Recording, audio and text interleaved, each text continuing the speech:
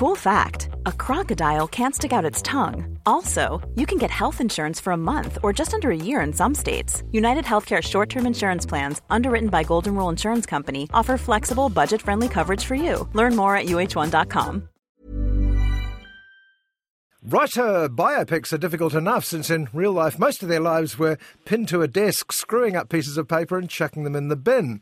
Add to this the fact that this writer was an academic whose specialist subject was philology, though he became well known for a fairly boys-only tale back in the day. So not an easy sell, you'd think. You invented an entire language? Yes. I made stories.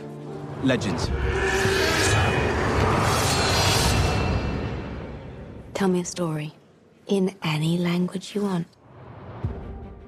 But The Boy's Own Tale was not only one of the greatest books of the last century, but it permanently changed fantasy novels, comic books, movie blockbusters and the New Zealand film industry. It was Lord of the Rings, of course, and against all odds, the story of its creator, J.R.R. Tolkien, is epic in its own way. Sweeping, grand, touching, scary and very romantic. I'm joined by the star of Tolkien, Nicholas Hoult. Welcome to the show, Nicholas. Hello, thank you very much for having me. That was a lovely introduction to the story. I just wondered whether it's possible to overstate the importance of J.R.R. Tolkien. There seemed to be life before Tolkien and life after him, doesn't it?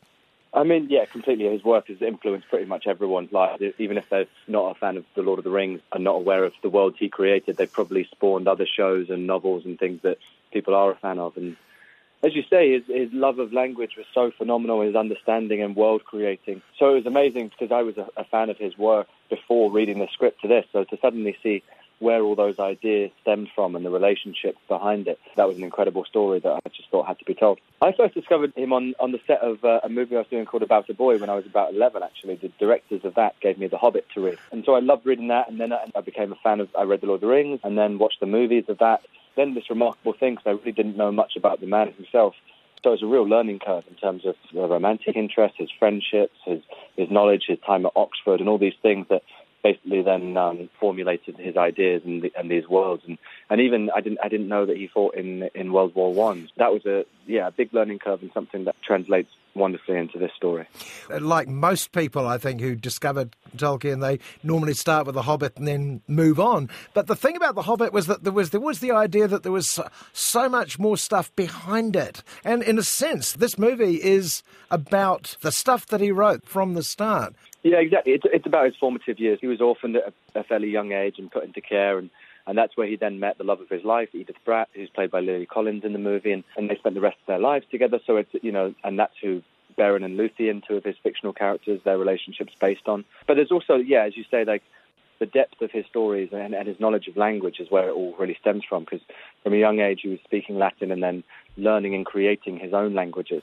And then he realized and was educated in a way through these friendships that you can't just create languages without creating people to speak them. And then when you create the people, you have to create the worlds that they live in and a history for these people. So suddenly this whole Middle-earth saga of creation came out of basically, his love of language.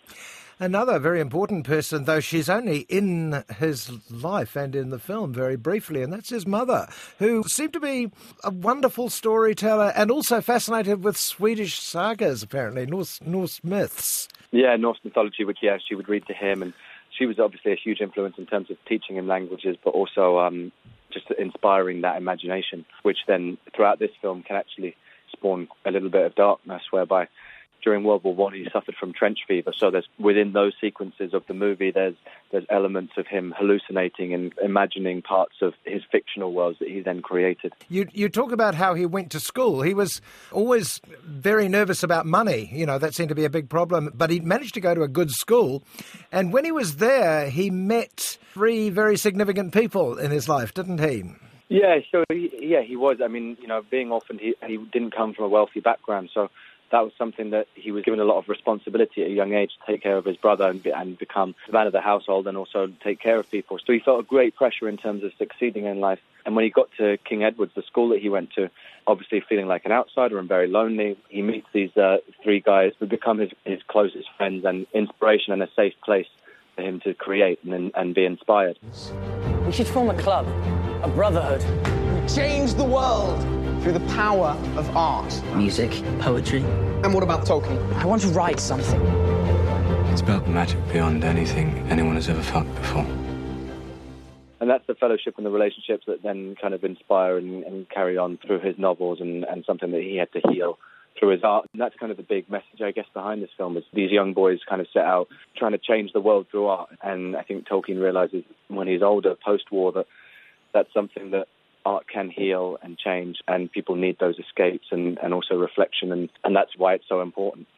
I think one of the wonderful things about the film is the fact that you keep getting hints of things to come later. I mean, clearly, if you know the books or you know the films, you're going to get a little bit more out of it. But every time, you turn a corner and suddenly you think, oh, my God, that's where the dragon came from. Or, oh, my God, she's elvish, that sort of thing. Yeah, completely. And that's something that completely, as I say, the Beren and Luthien characters that was based on Edith Bratt, his partner. And, right. And when her dancing in the trees, that's in the novel and something that, occurred in his real life. So there are, similarities between his life and then what became in the novel. So if you are aware of them, then it will be nice nods. But it's also something that we had to, tell a story and make a film that stood alone from that, and it's not just made for people who are fans of those. It's kind of a story that stands separate to that as well, just about relationships and love and the creative process. You talk about how Tolkien invented languages from a very early age. I mean, he doesn't just invent one, he invented several. But the first one he did, as you say, was inspired in a sense by Finnish.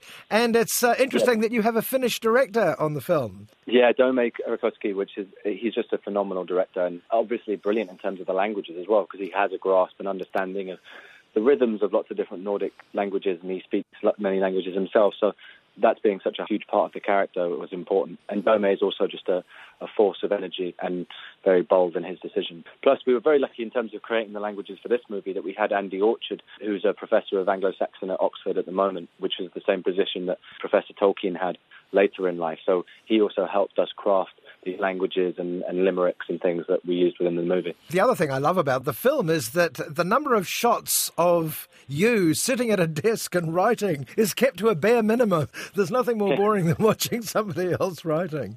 Yeah, but as you said earlier, the idea of making films about writers is very tricky, because watching someone write isn't necessarily the most tantalizing and exciting prospect. So, yeah, trying to keep away from that, because even though he was creating these worlds, The Hobbit wasn't published till he was in his 30s. It was something that these formative years is where the ideas stem from, and those passions that resulted in those novels.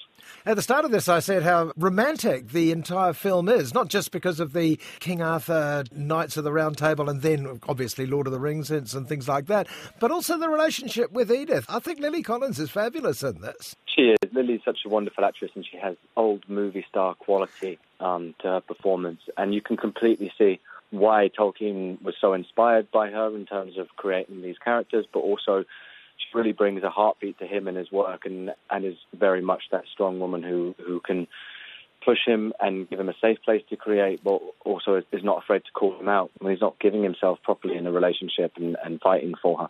And their love was, as I say, that they were together until her passing in life. So it was something that, it was very important to capture and play that relationship correctly. And Dome gave us time to do that and build it. So we're very lucky.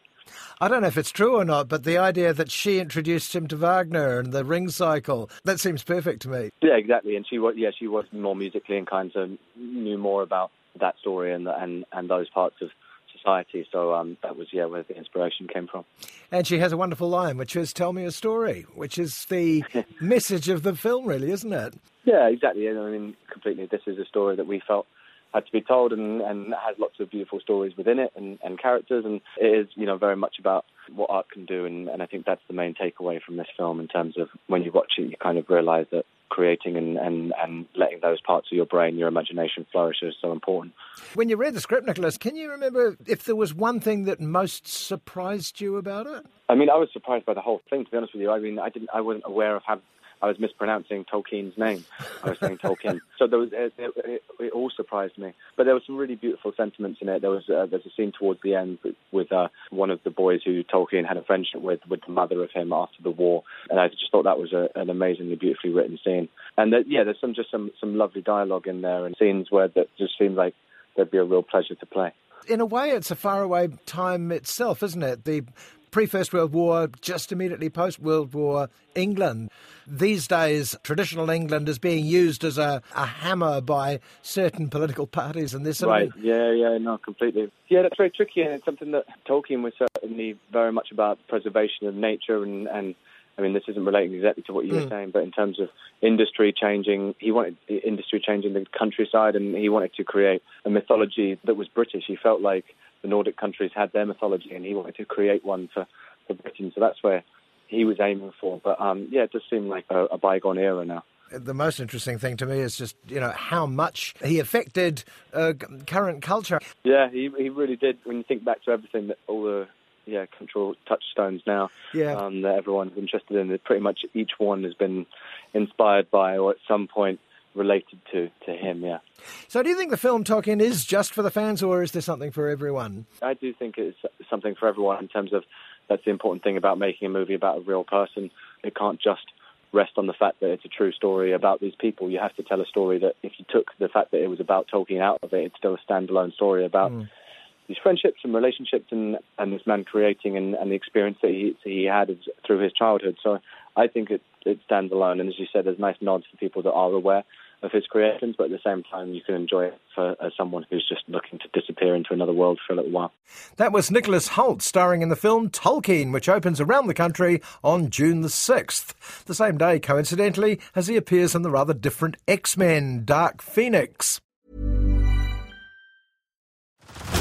Head over to Hulu this March, where our new shows and movies will keep you streaming all month long. Catch the award-winning movie Poor Things, starring Emma Stone, Mark Ruffalo, and Willem Dafoe. Check out the new documentary, Freaknik, The Wildest Party Never Told, about the iconic Atlanta Street Party. And don't miss FX's Shogun, a reimagining of the epic tale, starring Anna Sawai. So, what are you waiting for? Go stream something new on Hulu.